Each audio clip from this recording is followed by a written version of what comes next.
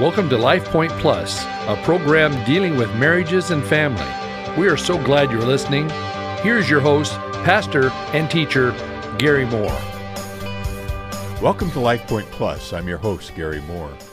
When we closed last week's broadcast, we had just begun to talk about how to implement Shanti's 12 surprising secrets of highly happy couples. Once again, here are those 12 surprising secrets. Know little is big, believe the best, go to bed mad, keep score, boss their feelings around, have factual fantasies, use sign language, hang out, don't tell it like it is, look higher, get in over their heads, think they hit the jackpot. As you'll recall, the first control group of 10 couples of different ages, cultural backgrounds, and stages of life failed in their attempt to apply these habits in the real world. When Shanti and Jeff dug into what had happened, they were relieved to discover that the secrets did work, just not when you try to learn and do them all at once. Some of the couples told them, it's difficult to keep all these things in our minds all the time. Or, we just have too much going on. Or, I think we'll have to do this later. Trying to focus on everything at once was overwhelming, so it was easier to just not do any of it. Well, what was the lesson that Shanti and Jeff learned? You have to tackle these habits in bite-sized pieces. Start small. Try only one or two things at a time and don't worry about the rest for a while. Remember, we're talking about behavioral change, and behavioral change takes time, and it's different for each individual and couple. Armed with what they had learned from their first group of 10 couples, Shanti and Jeff recruited another set of couples. When they asked the participants in their second experimental group, "Are these tips making any difference for you, such as increasing your happiness and level of contentment in your marriage?" They heard some amazing stories. One wife responded, "Yes, they are tips I was not expecting to be the real key to happiness. I thought it would have to be something so secret, so difficult to achieve. But actually, it's common sense, easy to put into place, and fun to find ways to apply it to our marriage." Shanti and Jeff were able to boil things down to 10 tips that made the difference for those who end up being able to apply these secrets of happy couples in a practical, life-changing way. Well, last week we covered the first 3. Let me repeat those 3 and then add the remaining 7. 1. Identify what you are doing well. Of the 10 habits, which ones are you already doing well? Give yourself credit.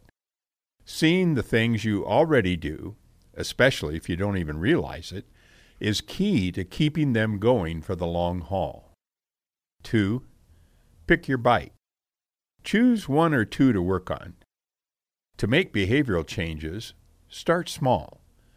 Don't be like the first test group that got so excited about the habits that they tried to do all of them, and thus didn't end up doing any of them.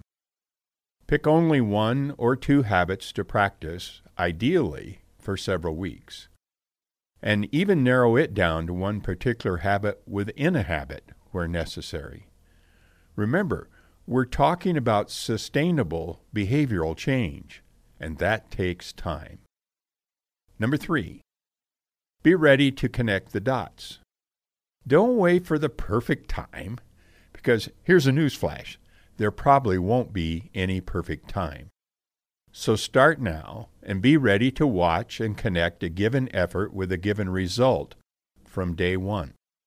Some habits build happiness over time, but others, such as the little things, may make a difference almost immediately.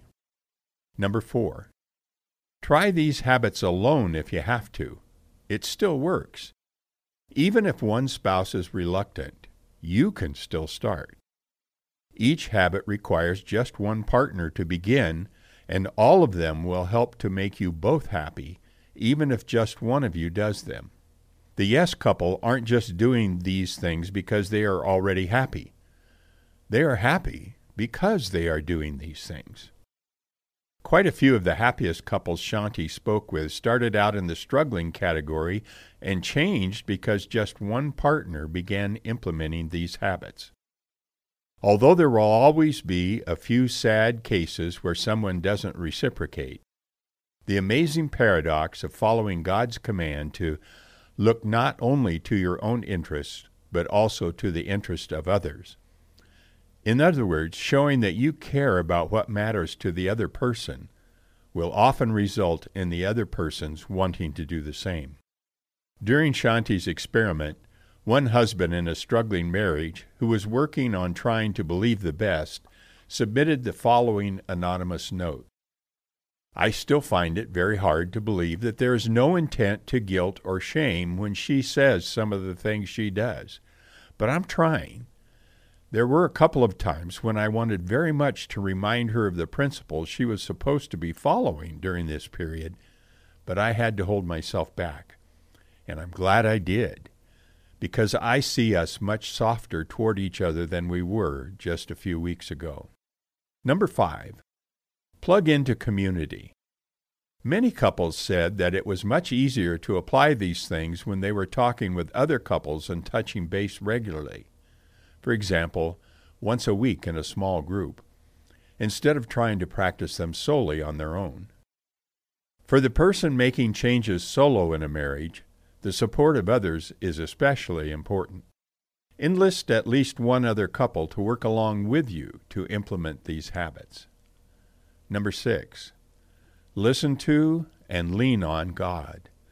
Pray for God's guidance before you make the final choice of what to start with, or what your spouse should start with. As one husband cautioned, for example, there might be one thing that you think your husband just needs to do.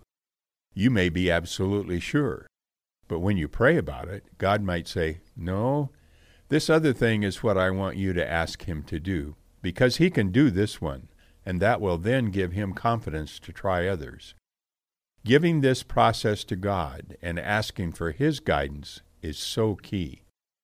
And then while you're putting these insights to work, pray with and for each other, and then connect those dots to see what your Heavenly Father does as a result. Number 7, create reminders. Nearly every participant mentioned something about the importance of reminding yourself to keep what you're working on front and center. Otherwise, as one put it, the busyness of life will probably distract you from thinking about it. My wife had me working on pulling myself out of a funk since I was in a really bad mood about my job. And every night I would see this sticky note I wrote to myself asking, "Are you grumpy?" And it was a shocker at first how often I answered yes. But it made me think. I worked at it simply because I was conscious of it for the first time. Number 8, stick with it. All these habits are based at first on choice, not feelings. Make a commitment to do what you can do and stick with it. Give each one a try for some predetermined number of weeks before moving on to the next. Let it sink in. Maybe journal the results. But be aware every day that you are building a habit, and that requires consistent action. Even if on some of these, the only action is that you purposefully change your thoughts. A husband in one of the test groups emphasized, I found I have to make a daily effort to practice what I choose to try. It's an act of the will. Number 9, be generous with yourself and each other. This is a marathon, not a sprint. As we've said, behavioral change takes time. This is a new lifestyle of learning. If you stumble, that's okay. Get up and take another step instead of letting it totally stop you. When Shanti asked the experimenting couples what she and Jeff could do to help people apply these habits well, one wife answered, "Well, we got in a disagreement early in the experiment, and that thwarted our progress.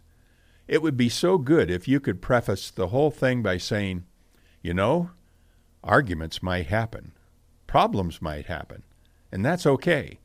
At least you're trying to make your marriage better. Don't let it stop you from really doing this. And if your spouse stumbles, that's okay too. As one man put it, It is so important to focus on staying positive and focused on the long term, because you really don't know what your spouse's starting point was internally. They may be making tremendous strides inside, given where they are starting from. Don't look at the short-term stuff. It may not paint the best picture of the real change that is happening underneath. And number 10, celebrate results. As you see results, celebrate them. Talk with your wife about how great it feels now that she's saying thank you. Applaud your husband for how loved his new approach has made you feel. Ideally, even if you aren't the journaling type, write things down and capture what changed so you can encourage yourself later when it is needed. For example, think about how encouraging it would be for this particular wife to look back on the note she wrote about her first habit, believe the best. I feel like this has improved my outlook, and I do appreciate the fact that most of the time my husband does have my best interest at heart. I don't know why I would ever think otherwise, but I feel that over this time period, I believe it.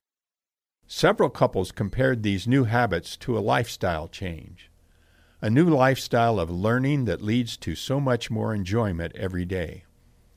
When Shanti and Jeff asked the test couples, "What did you like best about participating in this experiment?" one husband submitted the following: "I enjoyed that it prompted my wife and me not to be complacent. Even though I would say we have a terrific marriage, it does require constant tending. It showed me that no matter how great our marriage is, there is always room to grow. There is always more to learn. But that just makes it even better." Well, our time's gone for today. I want to encourage you to have a great weekend. God bless.